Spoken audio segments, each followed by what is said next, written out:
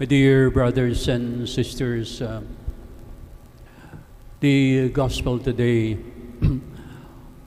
tells us about the unfortunate experience of our Lord, that he was rejected by the Jews, and in particular the Pharisees, meaning these were the high priests during the time of our Lord. And he was sad. Malungkot po siya dahil hindi siya ginagalang itong mga taong ito. At they would not believe that he was the Son of God. Yan po mga kapatid, ang mahirap na tanggapin nitong mga Pharisees, itong mga saserdote nung panahon na iyon ng ating Panginoon, at hindi tinatanggap siya. Kaya masakit at malungkot. And he had been doing a lot of good things like healing the sick and teaching people about God. And you know, this hatred, this rejection against our Lord will reach its peak when he will be crucified by them on the cross. Dear brothers and sisters, we are again in the midst of Lent, and then we will have Holy Week. Maybe our reflection should be that we Christians should realize that the God we worship when we come to Mass and receive Holy Communion and do our rituals and practices, they are all part of our acceptance of our Lord. Tayo mga Pilipino, mga kapatid, ay talaga namang really good Christians. Mayroong isang foreign priest na nagsabi sa akin, here in the Philippines, I'm really very edified. I'm really happy because there are so many people, many Christians, Catholics, who go to Sunday Mass and they receive Holy Communion. In our country, well, it's very sad because there are very few people who are going to Mass nowadays. Well, this is indeed a good and very inspiring appreciation of Filipino Catholics and Christians. However, maybe there is something also that we sometimes cannot understand. And while it is true, and it's very good that you come to Mass to pray the novenas, but then what is important, my dear brothers and sisters, is that we should bring home what we have prayed in church, and especially that we should not forget the gospel values while we go home, or we go to our offices, and to meet people. You know, I remember the story about this priest who was going home to his parish convent. At alam po ninyo, medyo madilim na, at habang naglalakad sa eskinita, ay mayroong isang lalaki na tumabi sa kanya at tinutukan ng patalim. Sabi niya, bigay mo sa akin ang wallet mo. At nagulat yung pare At nung nilalabas na gano'n yung wallet, ay anak, nagkakamali ka kasi ako ay isang pari at uuwi na ako dito sa konbento. Abay, natakot yung hold-upper at binalik yung ganyang patalim sa bulsa. Sorry, Father, sabi niya. I did not recognize you.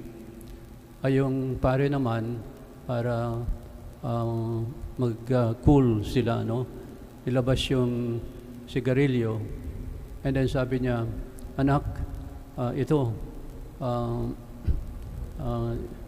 manigarilyo ka at tayo ay medyo lumabig-labig naman. No? Eh sabi mo naman nung hold-upper, Father, hindi mo ba alam ngayon ay panahon ng Kwaresma at ako'y nag-aayuno sa paninigarilyo, sabi niya. Okay naman yung kanyang ginawa, yung sinabi, pero taliwas naman sa kanyang ginagawang hanap buhay at yan ay pang-hold up.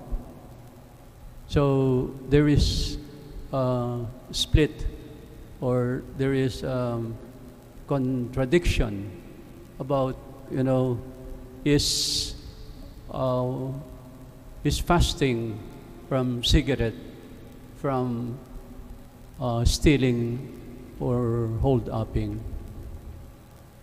So, in other words, yes, among Christians and Catholics in the Philippines, indeed, there is that strong faith with regard to piety, with regard to going to church regularly, and with regard to practicing our rituals like fasting and abstinence and so on and so forth. Pero sana po mas masaya ang ating Panginoong Hesukristo kung hindi lamang po yung practice of going to church, receiving communion, and doing rituals, but that we should also put into practice His teaching about honesty, about justice, about truth, and about helping our poor brothers and sisters. So, for example, about justice, about honesty, well, alam natin there are those who are even in high positions that we know there is a lot of graft and corruption, bribery going on, and yet we are a Christian country. Most of us are Catholics. They go to church, but then iba naman ang kanilang ginagawa. Halimbawa, pag nasa trabaho sila o nasa opisina at yung mga iba ay nangungurakot at hindi nagbabayad ng buwis, mayroon pang presidential na matagal lang hindi nagbabayad. At yung mga iba naman, yung mga under the table, mga nagsusuhol, and yet we are the only Christian country in Asia. Pero medyo kulang ang ating practice ng the values, Christian values of honesty, of justice, and of truth. So today, my dear brothers and sisters, we are in the midst of the Lenten season. Sana we reflect that are we also part of these Christians who, yes, were really practicing piety in going to church receiving the sacraments, but then when they go out of the church, then they have a different kind of life. So, yes, let us continue our piety. Let us continue to come to church. But, like I said, we must also follow the teachings of Christ and put that into practice in our day-to-day life. The practice of the virtues of honesty, justice. Alam po ninyo, mayroong mga very religious people who own some companies. Maraming mga workers. So she goes to Mass every day and receives Holy Communion. Pero ang masaklap naman po ay hindi nagbibigay ng just wage, yung salaries ng mga employees niya.